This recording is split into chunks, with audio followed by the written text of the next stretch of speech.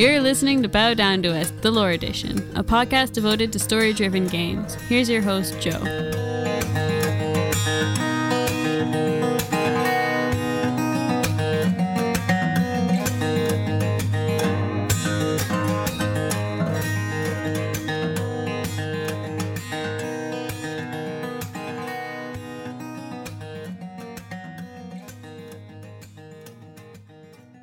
Hello, everybody, and welcome back to Bow Down to Us, the Lore Edition.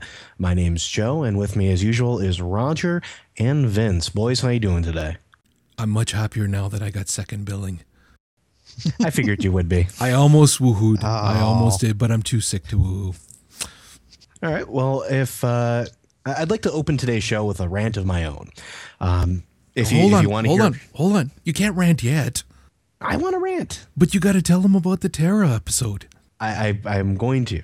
It's his show. Let him rant. So you can't stand it. You got to rant right. I will. Okay, fine. I will. If you guys haven't had a chance, make sure to download episode 5 of the Bow Down to Us Games Edition, where we were fortunate enough to have a wonderful interview with David Noonan and his writing team, with great information about Terra Online, quests, story, and the creation process of the game. So by all means, please go download it. It's free. What do you have to lose? Now. See, he didn't even sound like he cared there. He's got so much angst in him from listening to me rant about Witch Hunt in the games. To get this out of my chest. It's driving me nuts. It is. It is absolutely consuming me. So I have to launch into this. One of the biggest topics this past week was the release of the Dragon Age Origins Witch Hunter DLC. I've had the unfortunate luck of playing through this 4 times now, not just twice, but 4 times.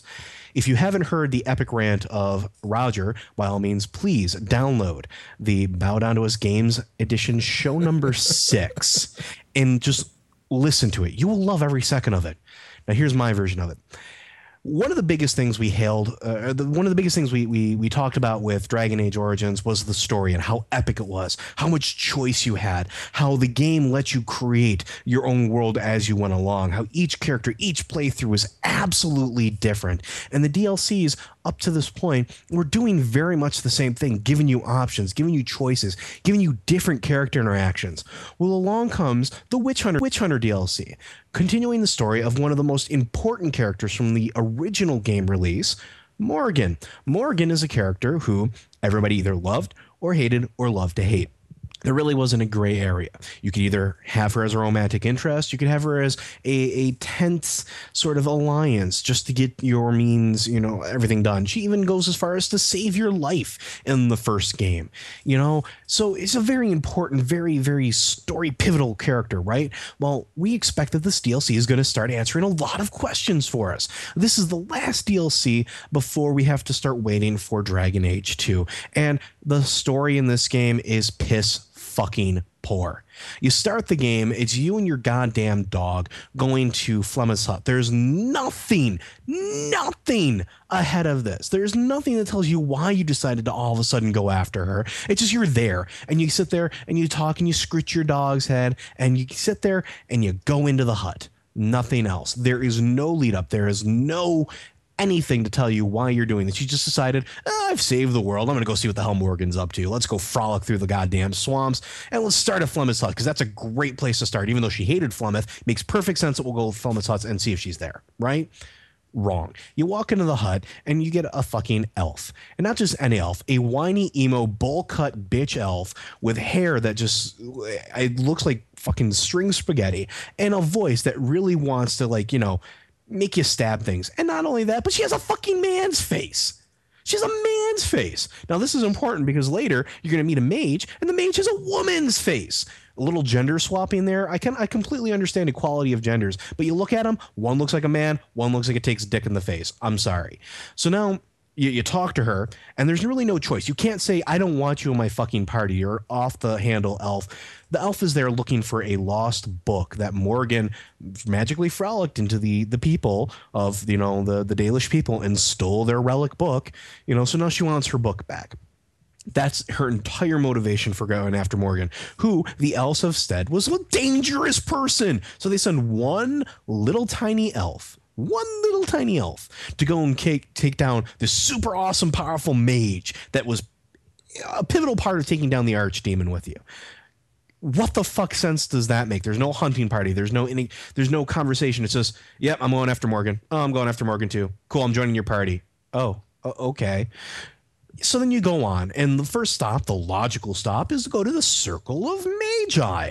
Why are you going to go to the Circle of Magi? Because they have a library there, and libraries are really epic. Now, Roger's already talked about the epicness of books, but you go to the library, you talk a little bit about what's going on, and you meet, after you're done reading all the books, you meet an elf. Or, well, a human mage, whatever. He's a little bitch boy.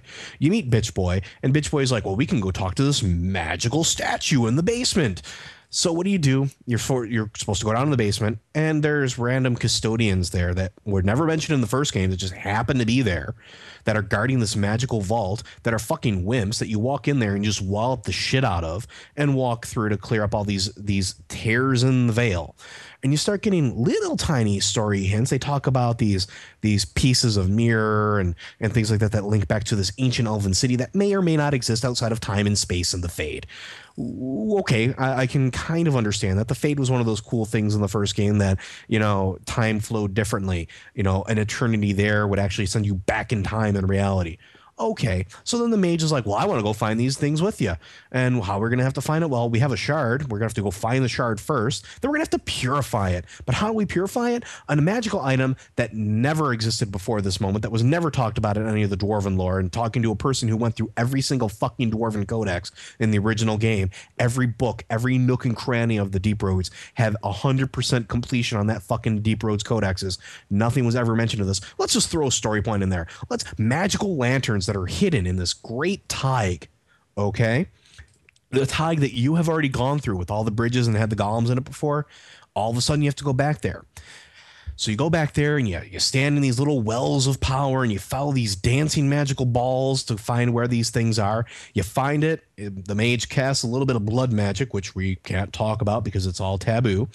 And you gather these up, and spirits of ancient elven protectors come and try to, fuck with you, and you knock them out in probably about 3 hits. Okay, so what the hell is the purpose of that? These are great defenders, by the way. And you find them and you go and you then do a scrying ritual, which is just literally a point that you go to. You stand in, the mage takes the mirror, scries, and shows that, well, we can go back to the Dragon Wastes now. The Dragon Wastes are where the next mirror is. Never mind that you've already been through the Dragon Wastes and you've already beaten the shit out of most of these doors and everything that you could possibly get to. But magically, there's someplace you never saw that scrying only got to. And then as you're getting there, there's this talk about this, you get a couple cultists of the Dragon Cult. Fine, that's a link to the first game. I get that. But then you get this awesome beast, this stone monstrosity that's supposed to be the dragon of the game. And he summons little dragons to come fight you when it jumps up into the air. And it's just a pathetic fight. It's not scary at all. There's no doubt in my mind when I see this thing that I'm just going to hack it to pieces and just stand there and take the hits and just nothing bad will happen to me. So then I kill it, get the key from its corpse to go into the hole. Then you go into the hole and there's Morgan. And you think that at this point that the DLC would have looked at your previous interactions with Morgan. Well, guess what? It doesn't. It gives you nothing of, if you were a romantic interest with her, if you were just friends with her, she hated her guts, there's nothing there. It is a completely clean slate. And you talk to her and you find out literally fucking nothing. It is a carrot on the fucking stick telling you need to buy future games to find out what happened. She tells you that your kid's alive, he's doing well, he's an innocent, so he doesn't know that he's got the power of a god or a demon or whatever the hell in his soul, and that he doesn't know what his future is going to hold. You know what I got out of it? They're doing nothing but setting this up to be a Berman and Braga version of Dragon Age Origins, where Hawk is your son sent back in time during the events of the First World. And that I can totally see something like that happening, and it's going to do nothing but piss me off. And I've played through this a couple times, and no matter what choices you pick with Morgan, it's the same fucking outcome. Oh, Morgan, I love you. Let me come and help you. Okay, she just walks off into the portal. I hate you. I want to kill you. Oh, no confrontation. She just walks into the portal. Well, I'm always your friend. I will always be there to help you. Let me help you. Nope, she just walks into the portal. There is literally no substance to this story. And one of the other fucking things that pisses me off is the entire story is on fucking rails. Okay, there is no choices. You get a slight choice on where you want to go first. You can either go into the Elven Ruins or you can go to the Tig first. But if you go to the Tig first and then go to the ruins, you got to go back to the Tig to do the scrying. It's bullshit. It is $7 worth of bullshit. It is something that is so absolutely fail that it is ridiculous. Congratulations on wasting an hour and a half of my time. Now, it didn't take me 45 minutes. It took me an hour and a half because partway through this thing, I fucking had to pick my jaw off the ground of how shitty it was. Congratulations, BioWare, on releasing both your most hilariously fail and most ridiculously awesome DLCs in the same week. But it's very obvious that you don't care about this game anymore. You're looking forward to your future endeavors with this franchise into making it essentially shepherd in time.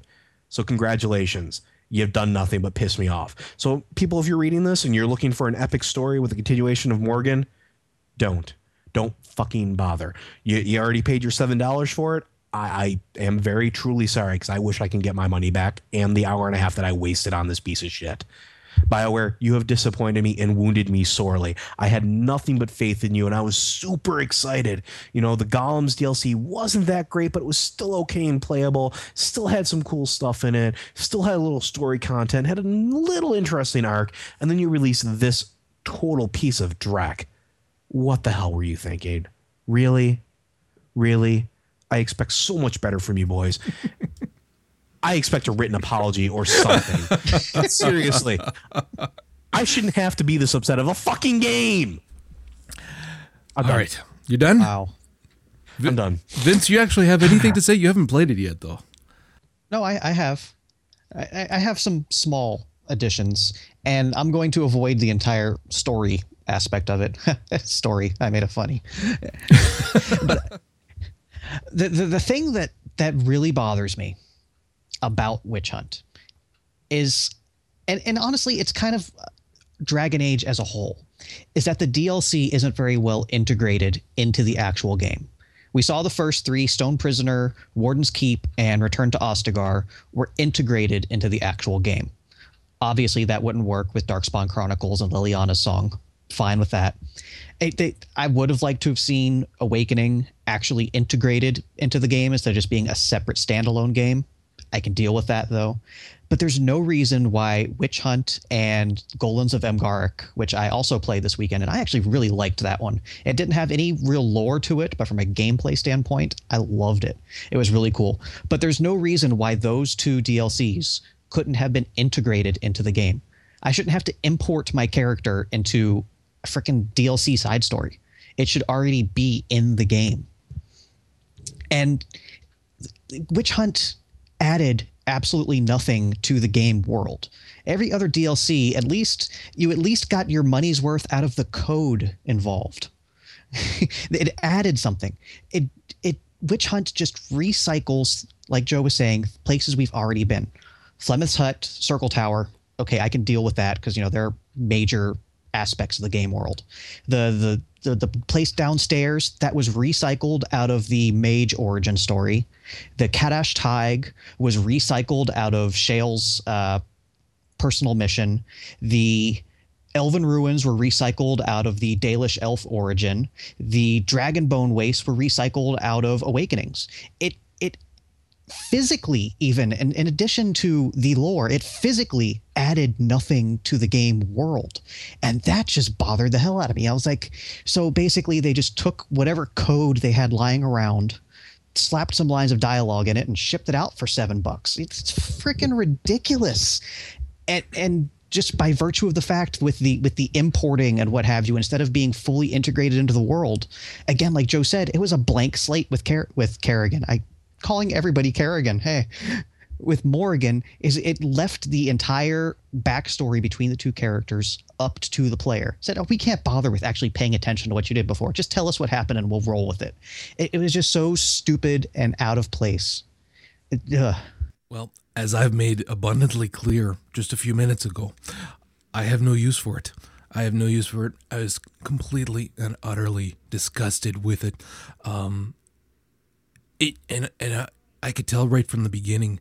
I mean, again, when you're at Plymouth Hut and you have to name your dog, that was the first little signal for me that said, "Uh-oh," because it's not imported in. So, but they made it so that the dog is always, the dog's happy to see everybody, and like Morgan and whatnot and things like that. So it's, it's supposed to be your mutt, but it's not. And that was like the first, like, okay, this is not going to be good.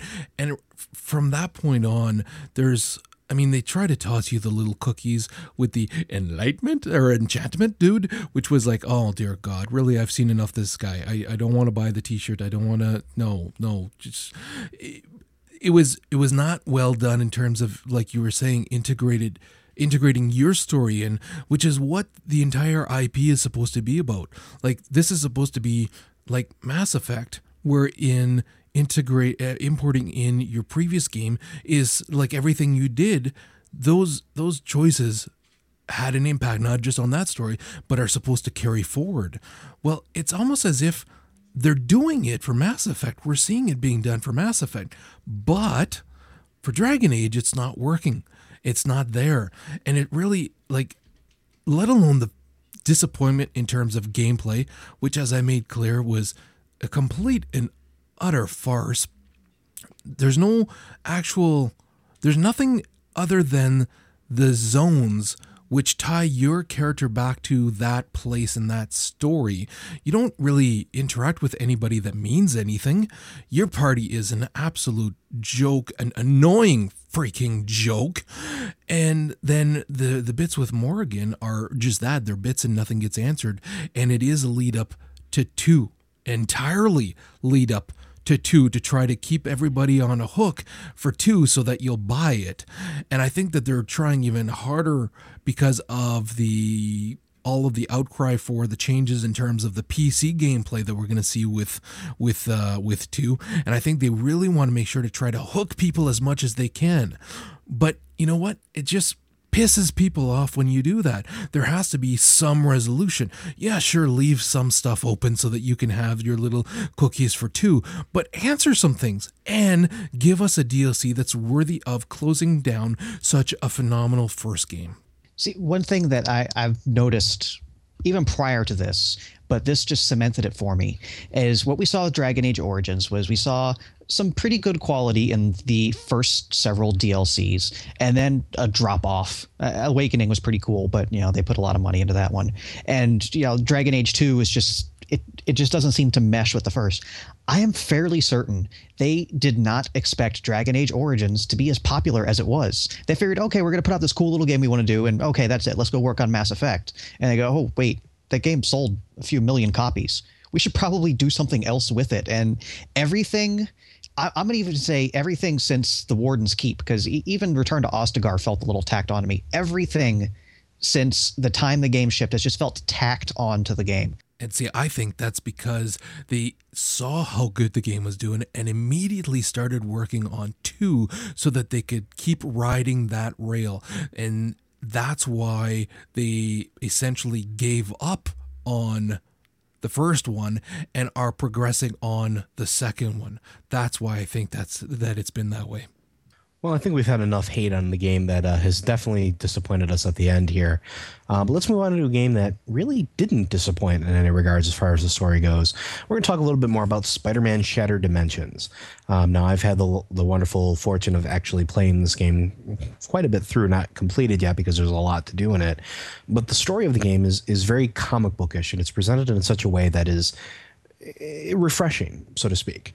Your story is start the game, you are Neil Patrick Harris' version of the Amazing Spider-Man, trying to stop Mysterio from stealing the tablets of origin, the tablets of power, essentially. And it's a relic in the museum that nobody really knows how powerful it is, but it actually is a severely, epically powerful item.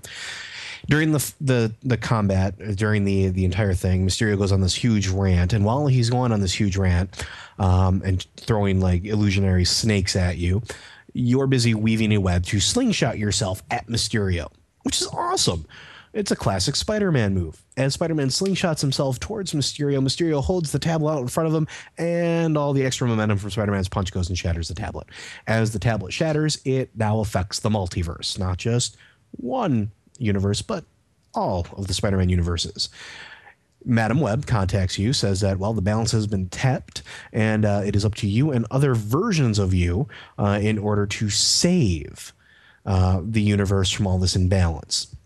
So it's you as the Amazing Spider-Man, the Ultimate Universe Spider-Man, while he's still molded to the symbiote suit, your Spider-Man 2099 and your Spider-Man Noir, and the different stories that they go through. It's very comic bookish. It's very classic style story, and everything is broken down into little tiny tidbits of episodic content. Like each section is its own individual capsulized thing. And the story that's presented is essentially your greatest villains have gotten hold of these fragments, and it's starting to give them power to kind of do what they want to do most, which is to defeat Spider-Man and rule the world or get super wealthy. And it's your job in all the different universes to grab the pieces, give them back to Madam Web, and reattach the entire tablet. It is awesome. And the way that the story is presented fits very well with a very comic bookish feel. And every bit about it screams Spider-Man. The voice acting, the writing, and every little aspect of the story, whether it's swinging through a forest fighting Kraven, whether it's hunting Hammerhead in the slums and in the train yards of Manhattan. It's awesome, and it is really enthralling. It is very encasing, and it's very much, it draws you right into the story, and it makes you feel like you are participating directly into a classic Spider-Man story. And this is something that you could have easily seen in a comic book. This is something you could have easily seen in a cartoon show, an episode, everything. It is randomly awesome, and I think it's worthwhile to play through. I think everybody, if you have a chance, it's worth the pickup. I give it a highest recommendation. And story-wise, it is as in-depth, absolutely as in-depth, as Batman Arkham Asylum was. I haven't played it yet myself, though I'm really trying to make the time. And it's nice to see that not only were the 4 Spider-Men fully realized, but their villains were as well. I've said many times, a hero is defined by his villains, and I love from what I've seen, the characterization of the villains themselves. And I cannot thank Shattered Dimensions enough for redeeming Ultimate Deadpool, because Ultimate Deadpool was one of the worst travesties since movie Deadpool. So Ultimate Deadpool, I saw some cool little cutscenes of him. He seems really cool, but I would really, really love to get my hands on this game, and I still want my Spider-Girl DLC. And moving along on the same lines of superheroes, we got some more information about DC Universe Online. Vince, I'm going to let you take this one away. All right, this is really cool. The more I hear about this game, the more interested I am. If you go back episodes upon episodes, I was a little harsh on the game at first, and I've started to slowly. Yes, a little. Okay. I've started to slowly get more and more on board with it, and now we get some really cool details added to this. We've seen about your character and the progression of your character throughout the game. When you create your character, whatever they may be, you actually get to choose a mentor. And it's a mentor that theoretically should tie in with your power sets. You know, if super strength and you can fly, you pick Superman. You know, if you're more technical and not much superpowers, you pick Batman and stuff like that. If you wear a swimsuit, you pick Wonder Woman.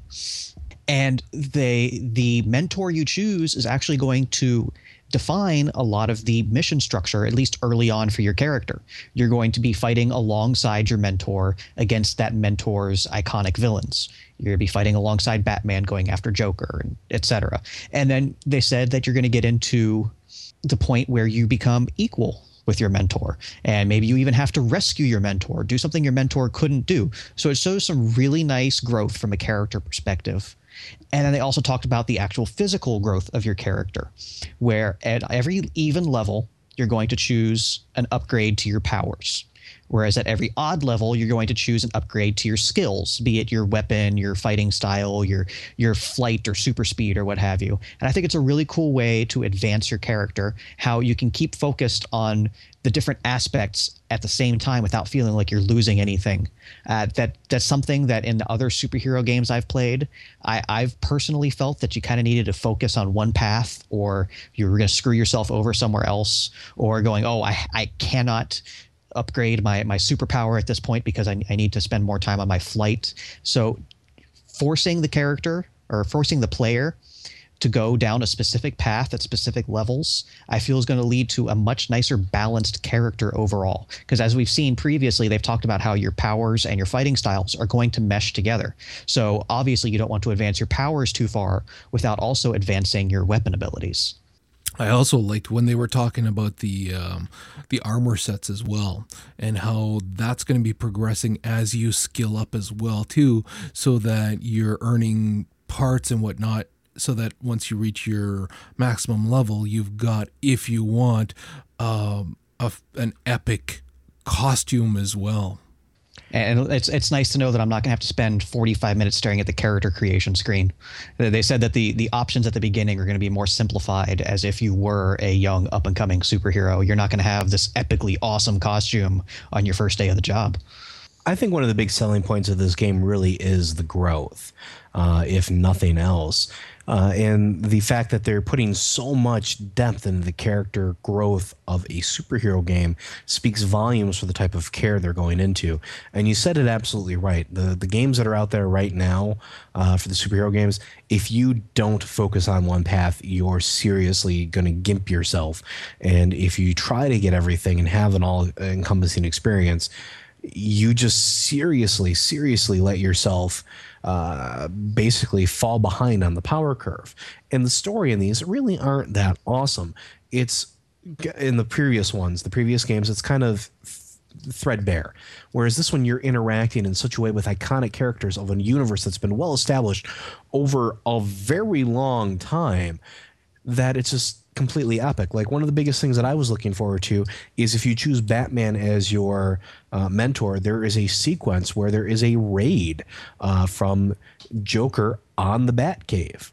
Okay, that's just completely epic. Fighting alongside your mentor, trying to fend off the minions of the Joker, essentially, and any evil PCs that have decided to side with him as their mentor, is just an extra flavor to the game, because that story, that is rich. That is a comic book moment. That is a superhero moment. I can't wait. And every little bit they give us, every little thing they tell us about how this story is going to develop, how everything is going to kind of roll into this universe, and how you get to carve your own path in this universe, is just ridiculously epic. And it does nothing but make me want to play this game. I am salivating. I want to sink my teeth into this hardcore. And I know that Vince, you being convinced like that is a great thing for the game, because you were ridiculously hard on this game. You were all about hating it. Let's be honest. You were all over that. You wanted to destroy it, I think. But now you get to this point, and the more news they're giving us, it's awesome. You can't help but really like it. And I think that's really the strong selling point of the game, is that it's going to have an immersive character story and a defined structure that you pick, that your interaction helps define what you do in this game.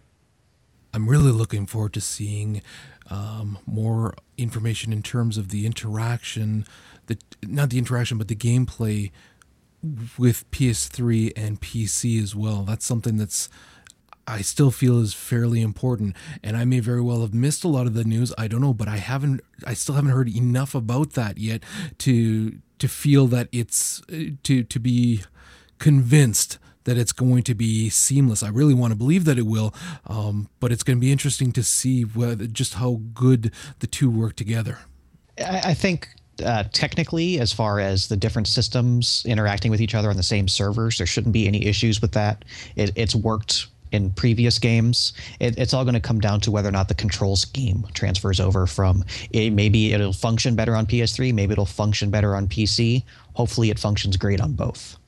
Okay, so moving right along from our wonderful story of superheroes, we're going to talk a little bit about Guitar Hero.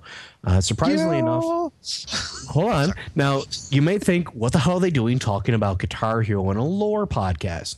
Well, this is really kind of weird. Guitar Hero, the newest one, Warriors of Rock, is adding a story element, an RPG element with action adventure sequences to the game.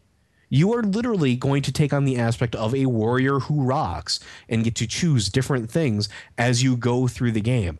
And I think that's kind of awesome. It's an interesting twist on the franchise, and it seems very much like something that, you know, we kind of almost got with Brutal Legend, but didn't really get. And so we're going to have a chance to create a character and go through a story and have boss battles and have epic, you know, quests to kind of save rock and roll.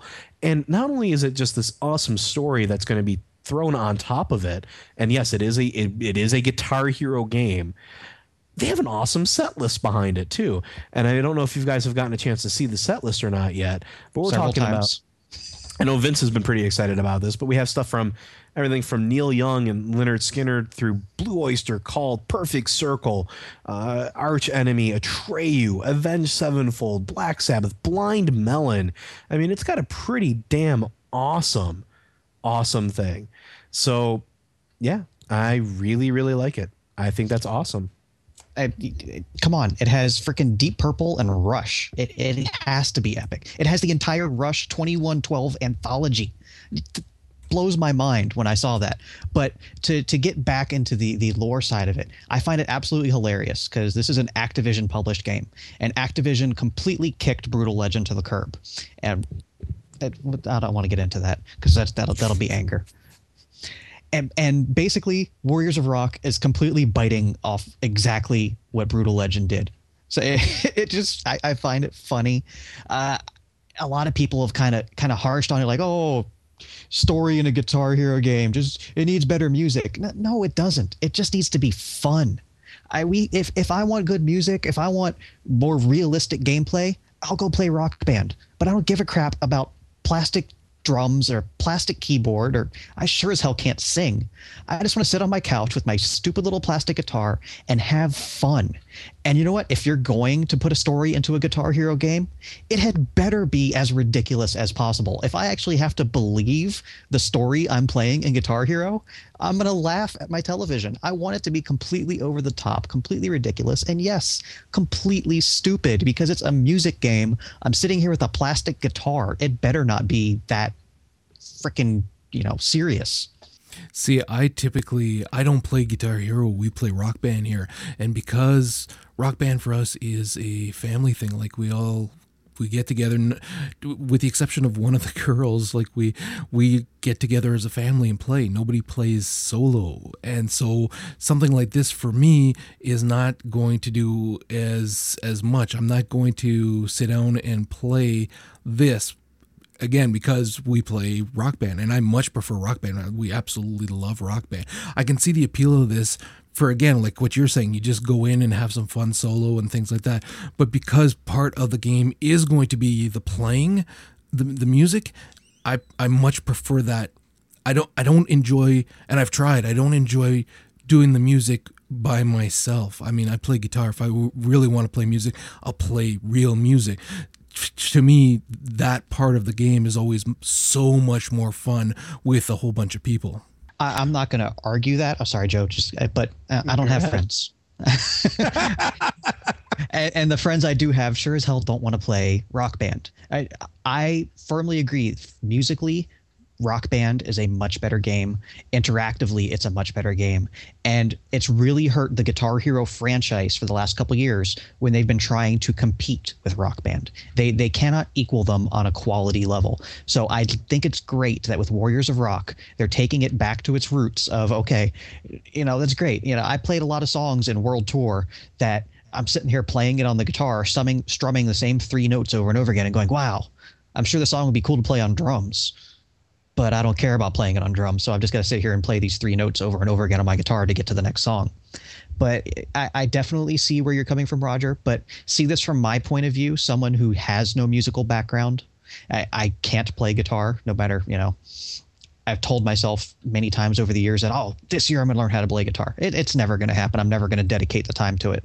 So for someone with no musical background, just to be able to have fun with the music, because I love music, I just can't play it.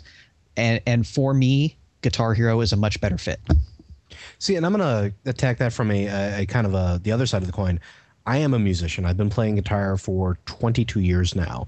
And just every now and then turning off that seriousness, not having to worry about scales and musical theory, and just going in and being absolutely ridiculous over the top and having fun with a game like this is nice sometimes. And it is about the music and the gameplay, but adding these little ridiculous cookies to it, like, now I'm a Viking warrior with an axe and I'm going to do battle with the gods, to save rock and roll. That's what Guitar Hero is all about. It's that ridiculous over the top thing that's just fun. And it's been a long time since something has just been fun. And I think that's really where this is going to start coming in, because Rock Band is serious business. You have people that take that way too damn seriously. You have people that sit there and will worry about their high scores and produce videos on how to beat this song on expert difficulty with full 5 gold stars. And with Guitar Hero, they tried to be like that. But it didn't really work out so well. So just having something so ridiculous over the top, and let's be honest, that's what rock and roll is. That's what metal is. It's just completely over the top. It's this fantastical world of Win, and to have that sort of epic story elements to it, with you battling executioners and mechs and demons and doing it Jack Black style in your living room. That's just a ton of fun to me. And yes, this game can be played with multiple people, but you can play it solo and still have a blast.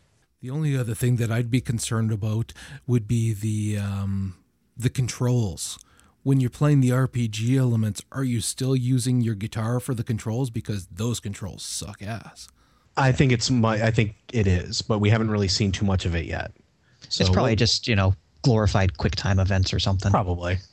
But one last aspect of the story side of the game that I'd completely forgot of until I'm watching this video that Roger's playing in the stream. The game is narrated by Gene Simmons. Yep. So more cool. The doctor Feelgood himself. Well, I think that pretty much wraps us up for this evening with the lore edition. I'm just going to end tonight by reminding everybody that we do have 2 shops up now for the Bow Down to Us. cafepress.com/bowdown-to-us and bowdown-to-us.spreadshirt.com. Please feel free to stop by. There's great messenger bags, coffee mugs, cups, t-shirts, panties, the whole 9. You can get anything. You can get just about anything you possibly want with our logo on it. And every little bit you guys spend helps us out. The site does cost money, and, well, we like to recoup some of that, make sure that we don't, starve. We'd also like to point out, once again, that make sure to download the Bow Down to Us Games show number 5 with a wonderful interview with the folks from Terra. David Noonan was wonderful to talk to, as well as his writing team, and graced us with yet another long and very informative interview. With all that, I want to thank you all for joining us, and we'll see you next week.